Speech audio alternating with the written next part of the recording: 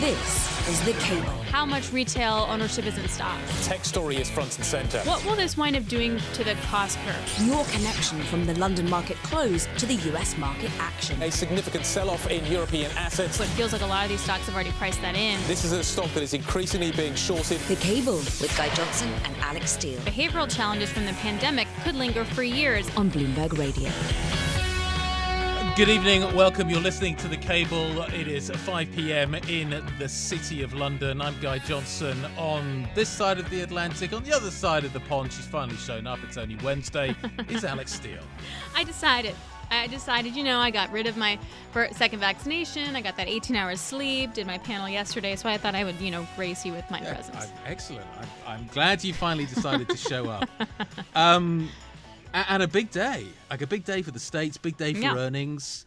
Not a big day for commodities, but you can't have everything in this world. We got Biden, we got earnings, and we got the Fed. That's here in the U.S. But, the market's not doing a whole lot of anything. But honestly, Guy, just the amount of money that has the potential to come out of D.C. is truly tremendous. We'll talk about that later on in the program, but I do wonder if it pushes back investors' expectations of peak growth in the second quarter, which would definitely be a change in the market, especially when you have to deal with then the tax part of it. Key front and center in that value versus growth debate. Absolutely. To be honest, the biggest story over here is Boris Johnson's curtains. I am so up for talking about that. I am into this conversation.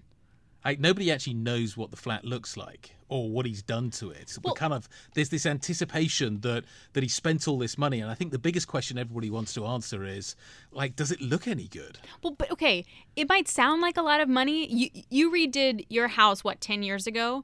Yeah. I just redid some parts of an apartment that I bought, and a closet was quoted for me. For your shoes? For my shoes. $13,000, that's what the quote was. For a closet. You can see how $200K is going to rack up real quick. Yeah, absolutely.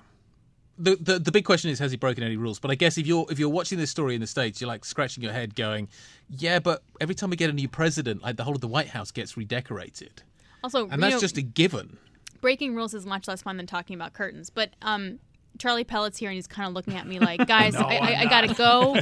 I'm here to read headlines, and then I got other jobs. No, I'm here. Delighted that you're back, and there's a lot going on. Do want to begin with that story, though, regarding the Prime Minister's residence. Johnson facing an official investigation in whether he or his party broke election law by failing to declare the funding of works to refurbish his government residence. The Electoral Commission, which regulates political donations, announced the inquiry amid questions over whether Johnson took an undeclared loan from a political donor to cover the cost of refitting his Downing Street apartment. Now, this probe is a blow to the Prime Minister. It comes just 8 days before local elections across the country. European lawmakers have given their approval to the post-Brexit trade accord with the UK, marking the final step in the ratification process and the end of 4 years of political brinkmanship. And just when you thought air travel in a pandemic couldn't get any weirder or worse, another favorite retail option is about to disappear at the airport. Dixon's Car Phone will be closing its stores in airports, betting that a travel recovery won't bring enough customers to make up for a UK decision to end tax-free shopping. The electronics and mobile phone retailer operates 35 Dixon's travel stores in the UK and Ireland, the majority of which are located at Heathrow. That is the latest from the news desk. Back to you now here in New York, Alix Steele.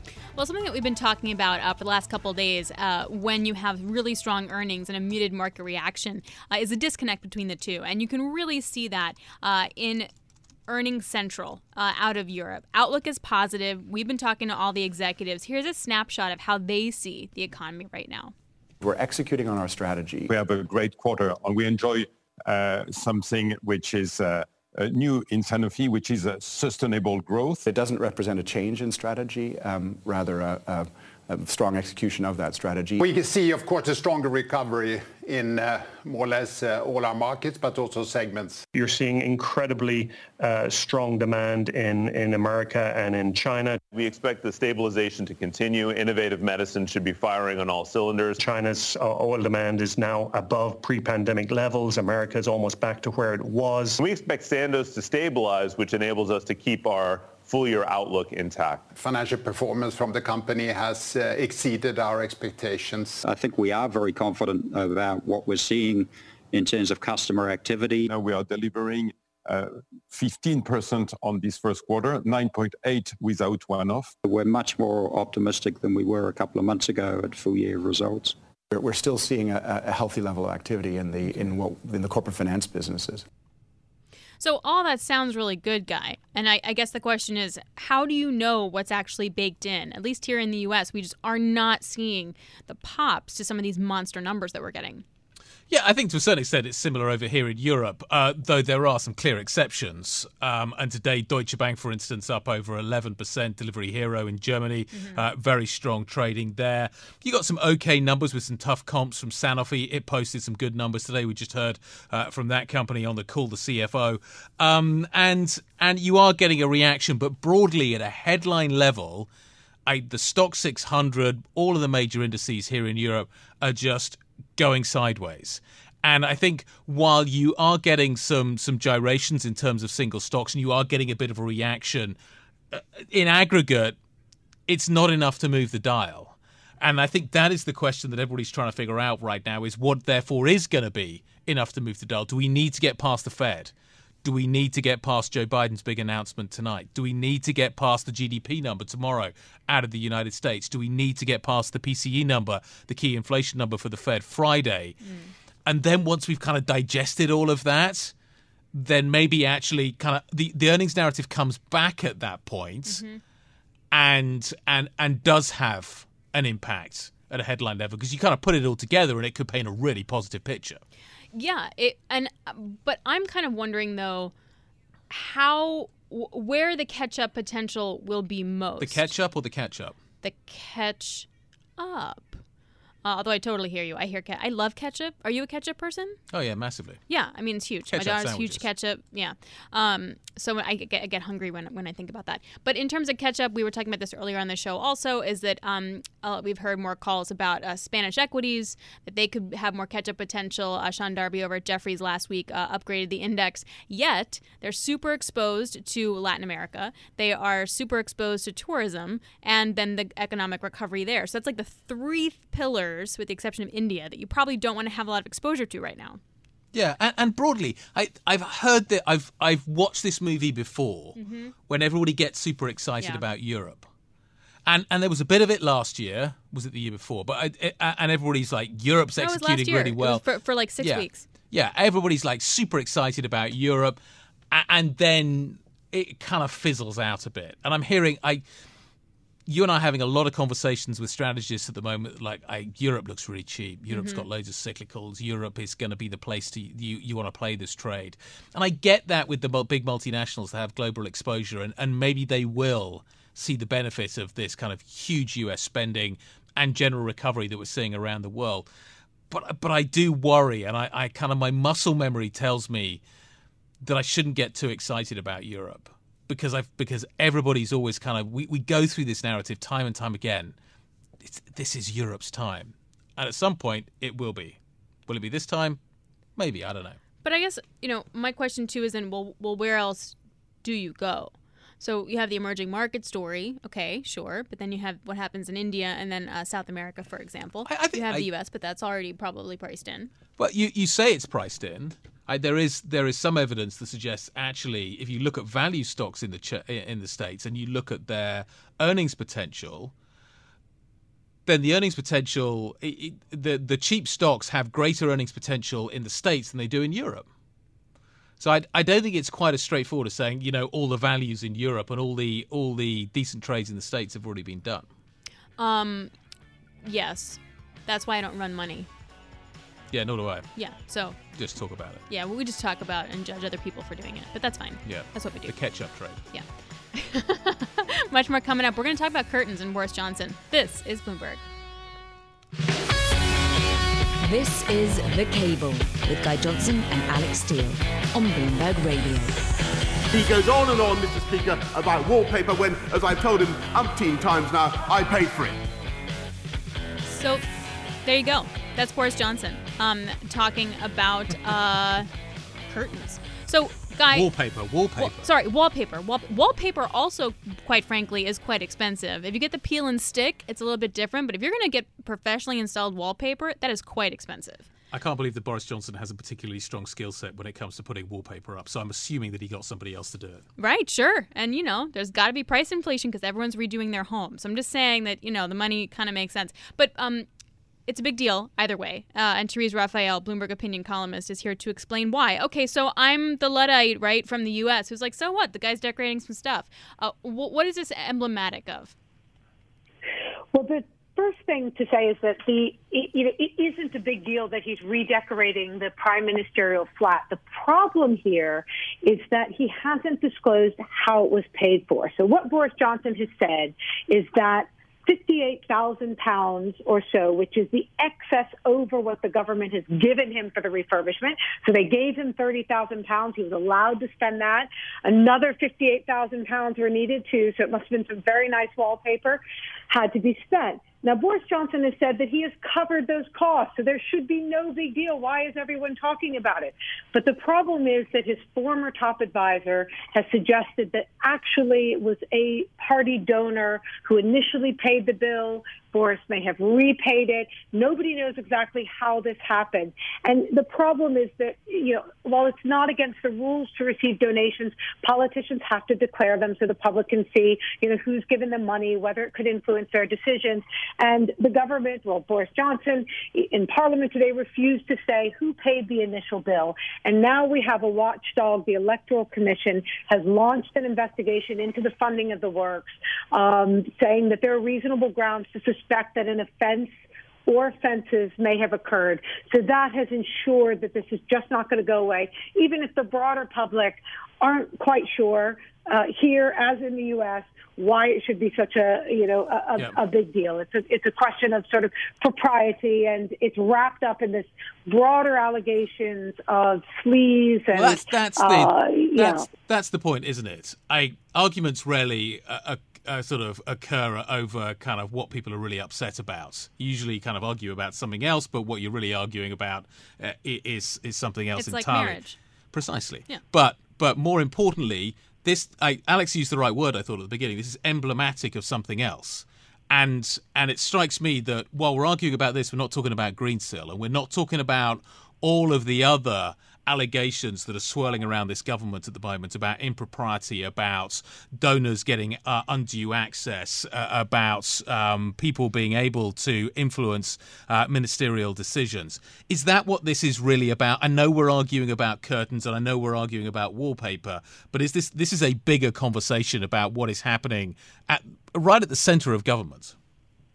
Well, that's what it should be about. It's what the Labour Party is, really trying to make it about. And Keir Starmer was very effective today at Prime Minister's questions and calling attention to this. And remember, there have been lots of questions and allegations of cronyism around supplying personal protective equipment during the pandemic. I think the question for voters, we are going to have local elections here on May 6th, so there will be an opportunity for voters to register their discontent with this if it's really cut through. And the question is, people knew that Boris Johnson, has had in his past many controversies involving, playing fast and loose with the truth. Does this go beyond what they already know about Boris Johnson or what they suspect or what they think is acceptable given the circumstances, of this period of time? And that's where I'm not quite sure it's cutting through. I mean, it's a big buzz in the bubble that is Westminster and in the media. I'm not sure that the wider public have really, that it's really changing their view of Boris Johnson. We'll see for sure on May 6th. Yeah, it's sort of like, can we go outside? Can we go to our job? Like, that's my point. Alix, just worth noting, Therese, thank you very much indeed. The UK is buying extra doses of Pfizer for booster shots later this year. This is Bloomberg.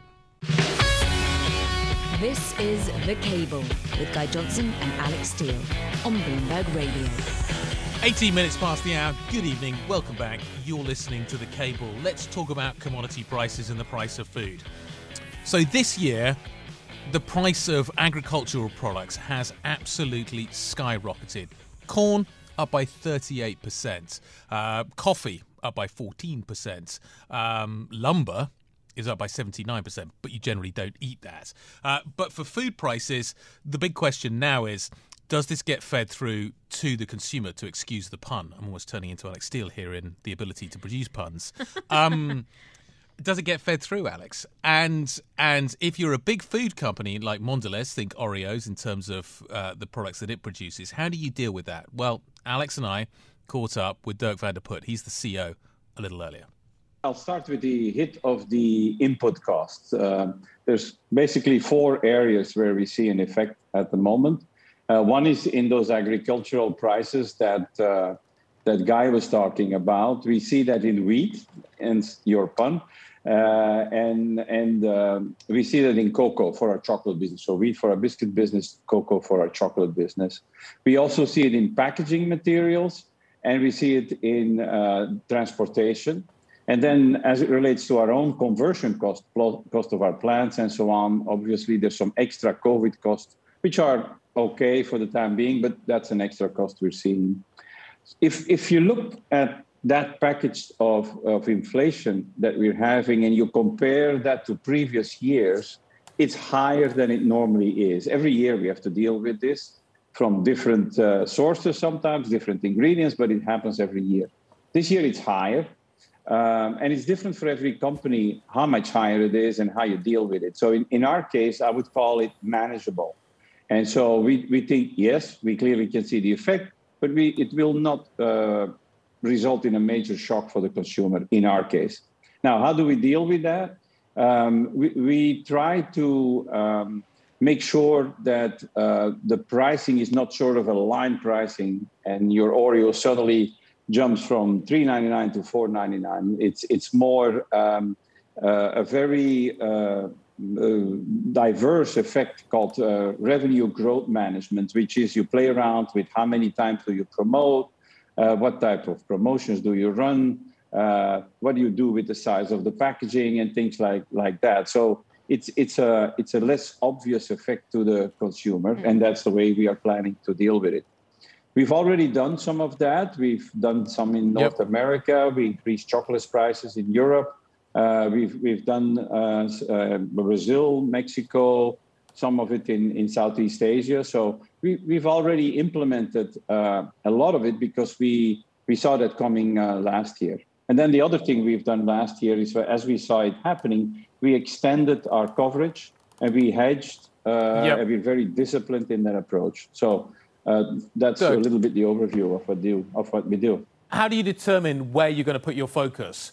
If you are seeing one area where input costs are rising, do you focus on a different area? Does this input cost inflation that you're seeing kind of affect the emphasis you put on different products, SKUs? No, it doesn't. It might change the pricing that happens on different products. But in the end, we are trying to do what the consumer wants. That's critical to keep our business growing. So we don't try to steer in specific directions. Now, if the effect is extraordinary, we might have to do that. But in general, I would say we try to make sure that every single one of our brands is at the right price point where the consumer interest is high. And the whole secret about this is, yes, prices have to increase, but do you do it in a way that the interest of the consumer remains there and your volumes continue? And can you keep on investing in your business so that you can support your brands? It's sort of that balance that we need to find. I'm talking about balance. You mentioned you're doing a strategic review of the gum business and that all options are on the table. Can you give us some perspective as to how much that category weighed down on your result in last quarter? Well, for instance, to give you an idea, our biscuit business in a 2-year stack, because of COVID, we're trying now to compare 2-year growth rates. So our CAGR, yearly growth rate for the last 2 years in biscuit is 7.5%. For chocolate, it's 6.5%. For gum, particularly in developed markets, it's minus 16, minus 17%. Wow. So clearly very affected. Gum is only 5% of our business, and we're talking particularly about gum in developed markets, which is only 2% of our business. But consumption of gum before COVID was already not a very vibrant category. So you have to ask yourselves, okay, where are we going? And are we paying sufficient attention to something that's 2% of our business? And then, we didn't capture this. Guy asked him why people are eating less gum, which may have been the most interesting answer to something that I didn't know that I cared about, which is a smoking thing, which he mentioned, and also other options that's less offensive, apparently, than just like chewing gum in someone's face. Yeah, it's a phone thing as well. People are, because there's, I did slightly question that, but Doug was talking about that. He basically said people spending more time on their phones. You got the phone up to your head. You don't want to be chewing while you're doing that. Now, I think probably people they look at their phones. Actually, they don't spend that much time talking on them. They actually spend most of their time looking at them. So I'm not entirely sure that is the case. But certainly, the correlation with smoking seems pretty logical. People used to smoke and then they would chew gum to make their breath smell a bit better. Yes. I guess as smoking goes down. One of the other stories I noticed today, actually, I think the Biden administration is looking at banning menthol.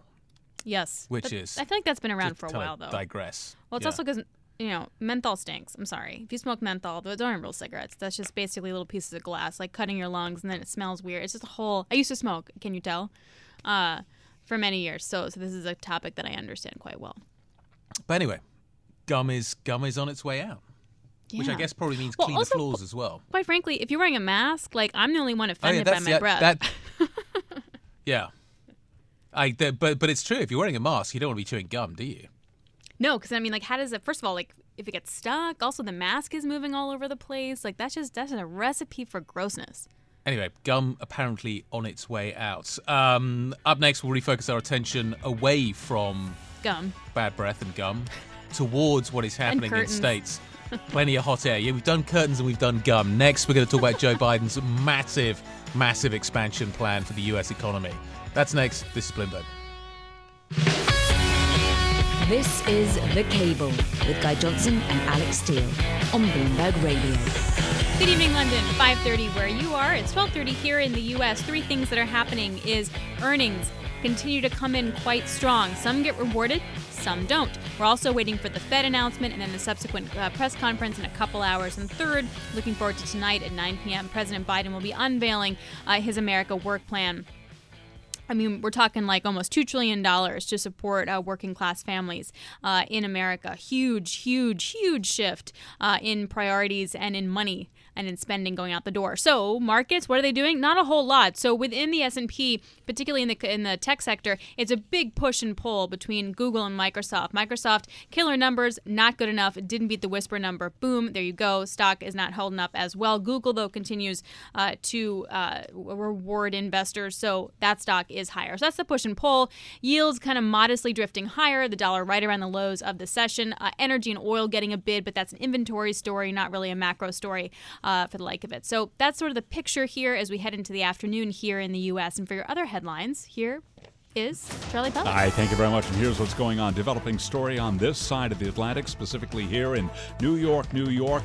The FBI raiding the former mayor of New York, Rudy Giuliani's apartment. According to the New York Times, the source for the story, prosecutors obtained a warrant as part of an investigation into whether the former mayor broke lobbying laws as President Trump's personal lawyer. The Times says federal investigators executed a search warrant at his apartment today. He became President Trump's personal lawyer, stepping up a criminal investigation into Giuliani's dealings in Ukraine. Again, this according to the New York Times. New York Times citing 3 people with knowledge of the matter. Prime Minister Johnson is facing an official investigation into whether he or his party broke election law by failing to declare the funding of works to refurbish his government residence. The Electoral Commission, which regulates political donations, announced the inquiry amid questions over whether Johnson took an undeclared loan from a political donor to cover the costs of refitting his Downing Street apartment. EU lawmakers have given their approval to the post-Brexit trade accord with the UK, marking the final step in the ratification process and the end of 4 years of political brinkmanship. And thousands of people at a mass nightclub rave in the UK this week will be the test of whether live events halted during the pandemic can reopen at full capacity as planned from the end of June. The two-day event in Liverpool is part of a national research program which so far appears to show people are happy to be tested for the coronavirus to secure entry to large-scale events. That is the latest from the news desk. Alix Steele, back to you now here in New York. There's kind of, I don't love any, I love everything about that story. You do or you don't? Raves are meant to be experimental, but not this way. I mean, get tested, go to a mosh pit, see what happens. What could possibly go wrong? Nothing. Exactly. It was perfect. Okay, in the markets, we're talking about earnings. One stock that isn't getting rewarded because it probably shouldn't is Boeing. That stock down by over 2%. The big takeaway was that the cash burn was a lot worse in the first quarter than analysts were expecting. So we turn to Brooke Sutherland, Bloomberg opinion columnist covering deals in industrial companies. And I have to say, one of the smartest people that I know that works at Bloomberg. All right, Brooke, it's been a couple hours since the call. What are some of your takeaways? Sure. So, I mean, I think what really stood out to me is the extent to which they talked about China. This isn't necessarily, a new fact. Boeing is very dependent on the China market for a lot of its airplane production. That's where a lot of the demand is coming from. It's a huge air travel market. And, of course, China has not yet given its blessing to the 737 MAX. So Boeing cannot yet deliver any of those planes that Chinese airlines have already ordered. Pressed about this on the call, the CEO said, look, there's a new administration. We wanted to give them some time to get their feet on the ground and, of course, take care of this coronavirus crisis that's happening. But we do want to call attention to the fact that this is a very important market for us. It's important to get this moving again. Yeah. And it was just really interesting to see them call that out. They've got a geopolitical problem as well, don't they? The relationship between the US and China is getting worse. This is a massive and expanding market. And basically, the politics are going to end up either ceding this market to Airbus or ultimately Comac. Exactly. I mean, I think that's the concern here, right? Especially if you're an investor. And Airbus has taken a different approach to China, even beyond the geopolitical situation. They've put facilities on the ground, final assembly plants, to try to, help ingratiate them with those Chinese customers. And look, it's worked. I mean, they've certainly benefited from the 737 MAX grounding and all of the issues that Boeing has been having. So it's certainly something to watch. And it does get back to, Guy, you asked me this yesterday when we were talking about GE and Raytheon earnings. Why are we not seeing, some of the benefits of the pickup in U.S. airline traffic in these companies' numbers? And these are global companies to the extent that the U.S. carriers just aren't. And, Boeing depends on China a lot more than Delta does. And I think that was a really important reminder today. So Airbus tomorrow, what are you looking for then? It'll be interesting to see what the divergence is. I mean, that's sort of been the story of this is that, things have not been great for Airbus by any stretch of the imagination during this crisis, but they've been a lot better than they have been at Boeing because of Boeing's self-made problems. There were a couple interesting questions on the call about Airbus, one about market share. How does Boeing sort of regain ground versus Airbus? And then another about production problems. Obviously, Boeing has had its fair share of issues on this front. And the CEO sort of got a little testy with the analysts and retorted, well, Airbus has had problems as well. And so clearly top of That's mind. Never a good sign when that's your response. No, yeah, exactly. And, he made the point that, look, these are big, complicated programs. You're never going to have these be problem-free, which I think is accurate, but probably not what you want to hear as an airline passenger thinking about planning your next flight. So, no, I'm talking to Guillaume Faury tomorrow morning at 9 o'clock London time. And I guess the big question, I'm curious maybe to kind of put the flip side of that question to him, but the question for Airbus is the ramp they're trying to make in terms of the narrow bodies. How better positioned is Airbus? How much more wiggle room does Guillaume Faury have? He's not only got the A220, the old Bombardier, but he's also got the kind of a much stronger lineup in the narrow bodies as well. What is the opportunity to take advantage of that? He's got the short range 19, but he's got it all the way through to the 21 long range. Airbus finally seems to be in the right place at the right time. No, I would absolutely agree with you. And I think the long range is really going to be key here. I mean, when you ask anybody who follows the aerospace industry, they expect wide bodies, long-haul markets to come back last. That's something Boeing reiterated today on the call. And if that's the case, and you have airlines that are strapped for cash, looking to save money where they can, I mean, that long-range model is going to be really appealing to a lot of carriers.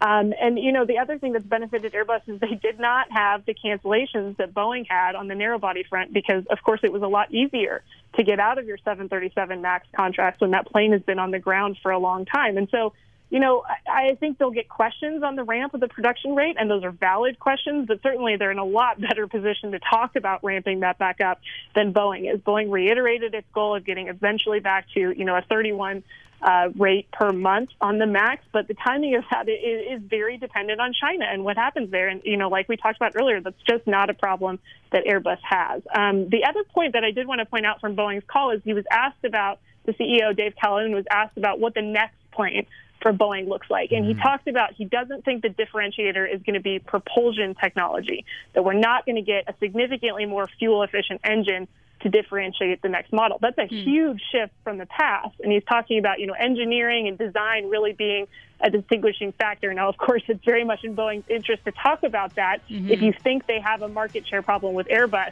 if they can make some sort of improvements to entice customers, that will help close the gap somewhat. Brooke, no doubt we'll talk to you tomorrow. Brooke Sutherland at Bloomberg Opinion. This is Bloomberg. This is The Cable with Guy Johnson and Alix Steele on Bloomberg Radio.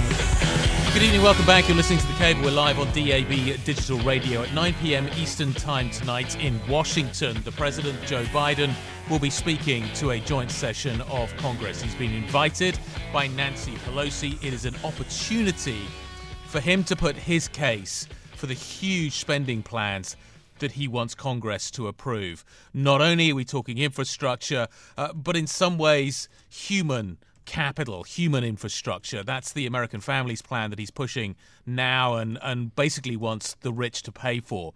Alix, this is a huge moment, potentially one of the biggest shifts in the American government's relationship with the U.S. economy we've seen in decades. It does, though, feel a bit like an opening gambit. This is him coming and kind of saying, this is what I want. We then get down to the brass tacks and figure out what he actually gets. But nevertheless, in some shape or form, the bulk of this is going to be going through. Well, yeah, and also there are some things that were definitely left out, like SALT, which a lot of the Democrats are sort of hell-bent Explain SALT. On bringing back. So basically, how do you define state and local tax? A cap on state and local tax right now, if you buy a house, is $10,000. And then if you remove that, you can deduct more of your mortgage payments and your taxes, which if you live in really expensive states can be quite huge when you're doing your tax returns. It's basically a deduction from federal taxes, isn't it? Yeah. Yeah. So I have a mortgage and I can just deduct up to $10,000. But before that, you could basically wind up affording a more expensive apartment because you could deduct so much more from your taxes. So you could get so much more monthly from your paycheck and not have to pay back taxes in it later.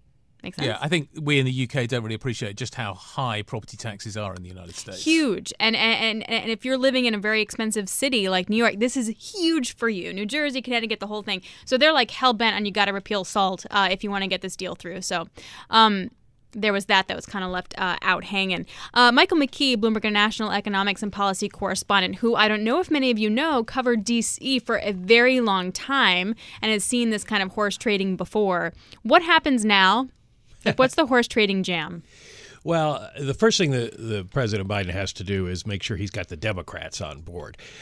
Bloomberg News reporting today, they went around and basically asked all the experts whether he can get the American Families Plan through on reconciliation, the system they use to get through the rescue plan and they hope to use on the jobs plan, where they can get through with 51 votes, because you can only have things that are germane to the budget, specifically spending and taxing in the reconciliation bills. And so they think they can get that through, but then they still need the 51 votes. So they've got to make sure that enough of the Democrats agree, and that's where you come up with the fight over SALT and things like that.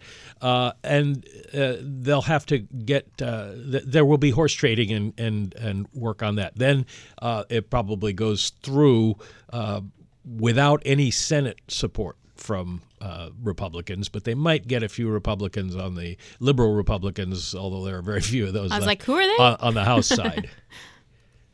In terms of, can you just give me a sense of how big a shift we're talking about in the structure of the U.S. economy that is being pursued here? I would say Calvin Coolidge to FDR.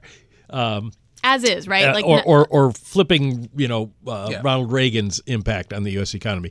When Reagan came to office, the catchword was that, and his famous phrase was, government is not the solution, government is the problem. Mm-hmm. And we operated on that basis for a very long time. I'll take you back to 1976 and even 1980 when Jerry Brown was running for president. He was the governor of California and talking about the age of limits, and there's only so much we can do. And that was on both sides of the aisle kind of a philosophy.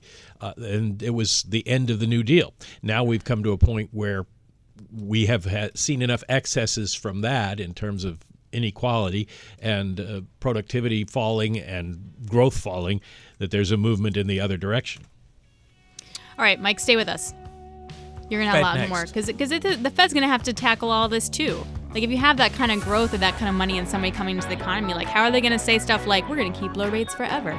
We'll break that down with Mike. This is The Cable on Bloomberg DAB Digital Radio. This is Bloomberg. This is The Cable with Guy Johnson and Alix Steele on Bloomberg Radio. So at the beginning of the show, Guy and I said that the story is really earnings, Biden, and the Fed. So Bloomberg, Michael Mckee is still with us. And I wanted to kind of bridge the gap from our last conversation to this conversation in that the data has been so strong. We have potentially, trillions of dollars coming in from D.C. How does Jay Powell categorize the economy? Like, he's going to have to acknowledge this data, no?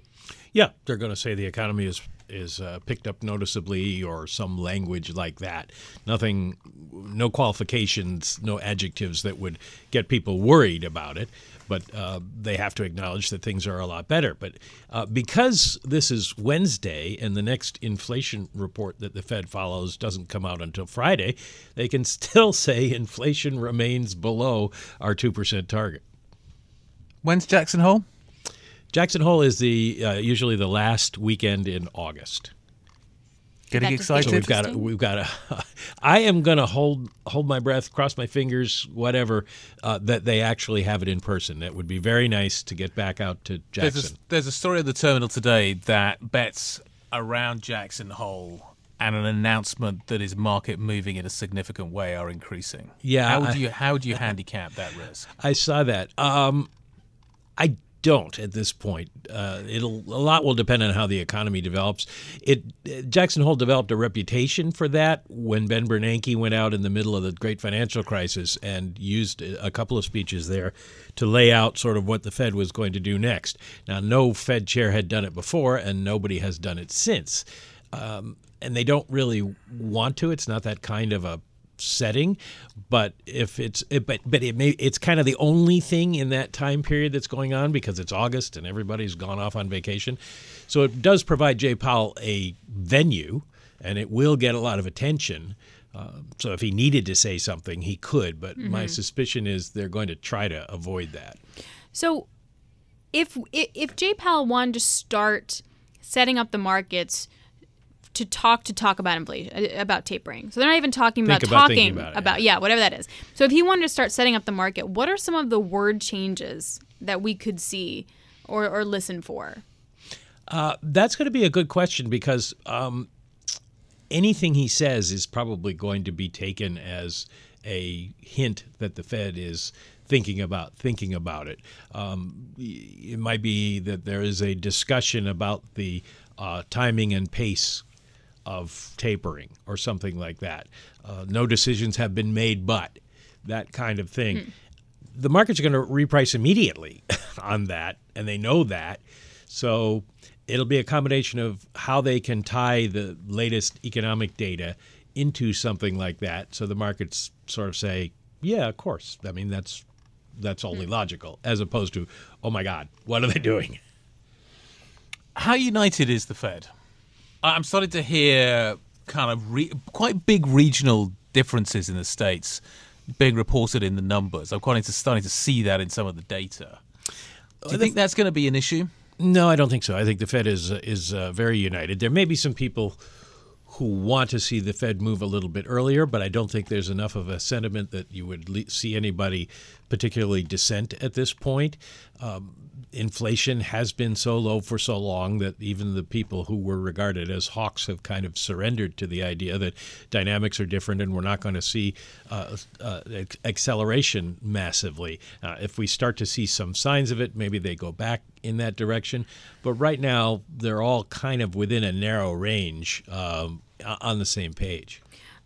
If we were to take a shot every time someone says transitory, how many shots would we have by the end of the presser? I don't think I'd get through it if I were and let me tell you, that. Mike has at least one wooden leg. I mean, the only limitation on that is going to be whether the reporters give up when he says it the first one or two times and don't try to press him on it. Right now, most economists would agree with the idea that it is transitory, the kind of price increases we're seeing, because they're based on short-term shortages as opposed to an economy running so hot that we're running out of stuff. Does that jibe with what you're saying? Just anecdotally, trying to get hold of stuff at the moment is really difficult. Mm-hmm. And I'm sitting here in the UK. There are lead times are increasing massively. Trying to get a plumber to fix something is becoming more difficult. Just that sort of narrative seems to be gaining traction at the moment, that there is a shortage economy. And I'm seeing it everywhere. And I'm just wondering whether kind of this narrative that this is temporary is something that sticks. Just anecdotally, we tried to book somebody to come and do stuff in our garden. We can't book them for a year.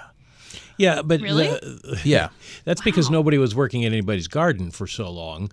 No, that's not. No, everybody they have wants been. It. Yeah, precisely. But no, everybody's got to be. Is kind of because people are spending more time at home. They are spending more and more. They're doing more and more stuff on their homes. But even kind of there do seem to be shortages of stuff. Well, the problem is going to be, and this is the way the Fed looks at it: is you can't get somebody to come work in your garden. So the garden guy goes, "Well, I can raise my prices," and then Guy Johnson says, "Well, then, Mr. Bloomberg, I need a raise because I got to pay the garden guy more." So that's what happened. But at the moment, it feels like it's you just can't have it for a while. But ultimately, I can't believe that it doesn't ultimately turn into that. Well, I mean, we've got a computer chip shortage, and the computer chip shortage is causing a shortage of new cars, which is leading to a rise in price for used cars.